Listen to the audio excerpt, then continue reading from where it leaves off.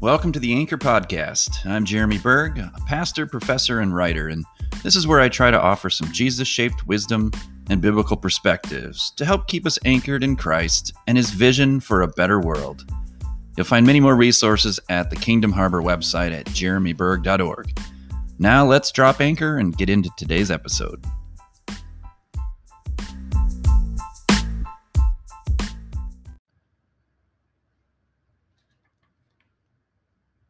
Hey friends, Pastor Jeremy here, and I just celebrated a pretty awesome milestone in our family.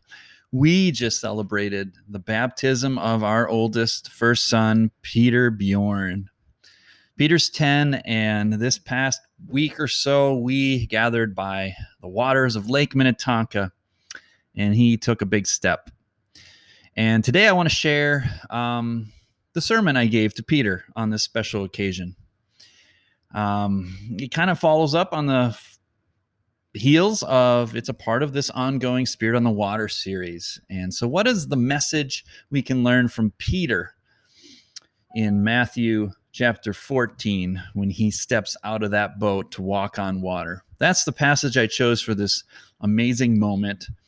And so let me share some of my thoughts from that day. I want to look at baptism as joining Jesus' crew of shipmates, and discipleship as sailing the seas of faithful obedience with our eyes fixed on Christ.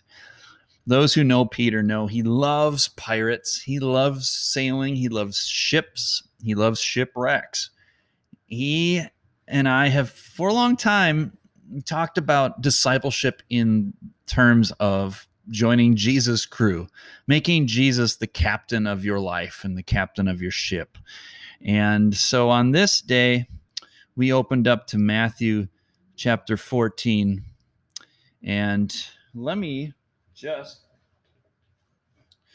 read it for you as I pull out my Bible right now. Familiar story. Matthew 14, verse 22.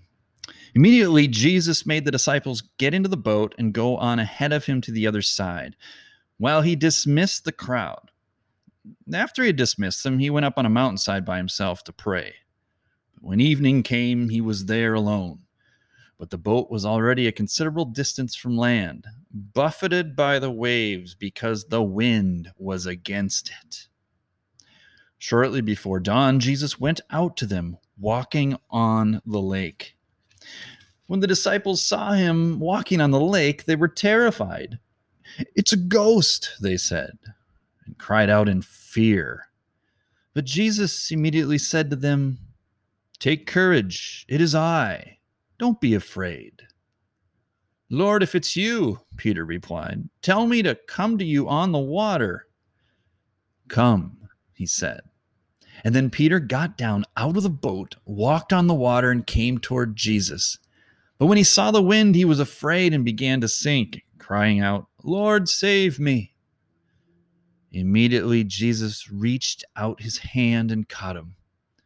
"You of little faith," he said, "why did you doubt?" And when they climbed into the boat, the wind died down. And then those who were in the boat worshipped him, saying, "Truly, you are the Son of God."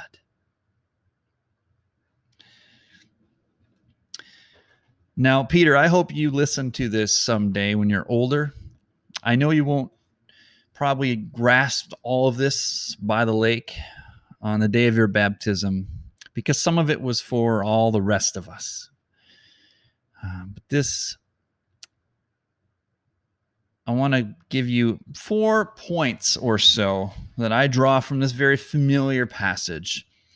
And the first point is following Jesus means living against the wind. Verse 24, we read that they were buffeted by the waves because the wind was against them.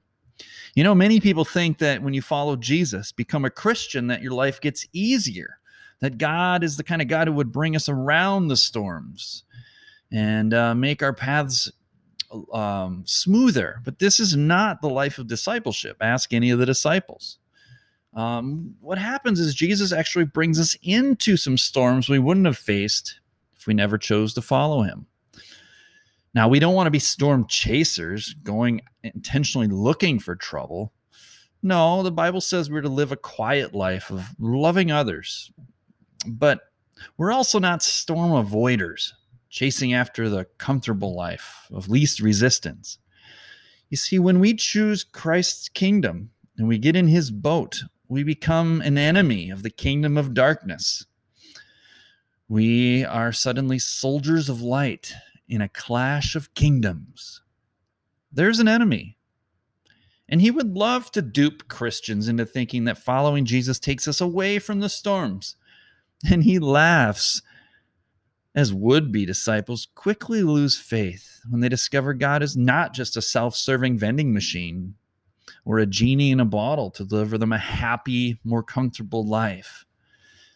No, when you follow Jesus, you choose to go against the grain of culture, to swim upstream. You choose to place a target on your back, and there is an enemy on our tail. So we're going against the wind, running against the wind, as Bob Seger would sing. But here's the good news. We have the Holy Spirit, the wind of God at our back to help us through the storms. So that's the first thing I want you to know. Life in Jesus' boat is a life that takes us into storms. It's the narrow path that leads to life, and few are willing to sail it. Well, the second thing I want to draw our attention to is the first word on Jesus' lips when he approaches the boat of fearful disciples. What is the first thing that Jesus says? He says, "Take courage. It is I. Don't be afraid." Now, he doesn't say, "Take courage. The storm isn't real." He doesn't say, "Take courage. The wind and the waves really aren't so bad." Nor does he say, "Take courage. You can handle this on your own if you just try hard." No, he says, "Take courage. It is I." Now, here's this juicy little nugget, because in the Greek text, we realize that those three words, "it is I," are loaded with spiritual significance. When the God of the universe, when the God who made the heaven and the earth and the seas, when he revealed himself to Moses, Moses said, "Who are you? What's your name?" And God told him, "I am who I am." Yahweh. God's personal name is I am. Now, in the Greek, if you're reading this, it doesn't say, "Take courage, it is I." It says, "Take courage, I am." That's right. Jesus is saying, you can have courage because I am the great I am. And when I am with you, what do you have to fear? Job 9:8. I wonder if the disciples had this scripture stored up in their memory when they saw Jesus walking on the waters, because it says, "God alone has spread out the heavens and marches on the waves of the sea." And so Jesus is doing what only God can do, and he's taking the sacred name of God on his lips. And so, Peter, take courage. When you're dying of thirst, you have the living water inside of you. Peter, when you're dying of hunger, empty, you have the bread of life beside you. Peter, when the darkness surrounds you, and it will at times, you have the light of the world to light up your path. And when you feel alone and abandoned, he whispers, "I will never leave or forsake you." And as we'll soon see, when you start to sink and feel like you're going to drown sometimes, his hand will always be there to pull you back up. Take courage. The great I am is in your boat, no matter how stormy it gets. So I want to pause there. We're halfway through my sermon, and next time we will pick up the second half. But I just want to thank you for joining me today, And if you've been blessed by this word, I want you to pass it along to a friend. Tell them how to find the Anchor podcast. And come back next time for the second half of this baptism sermon. Grace and peace.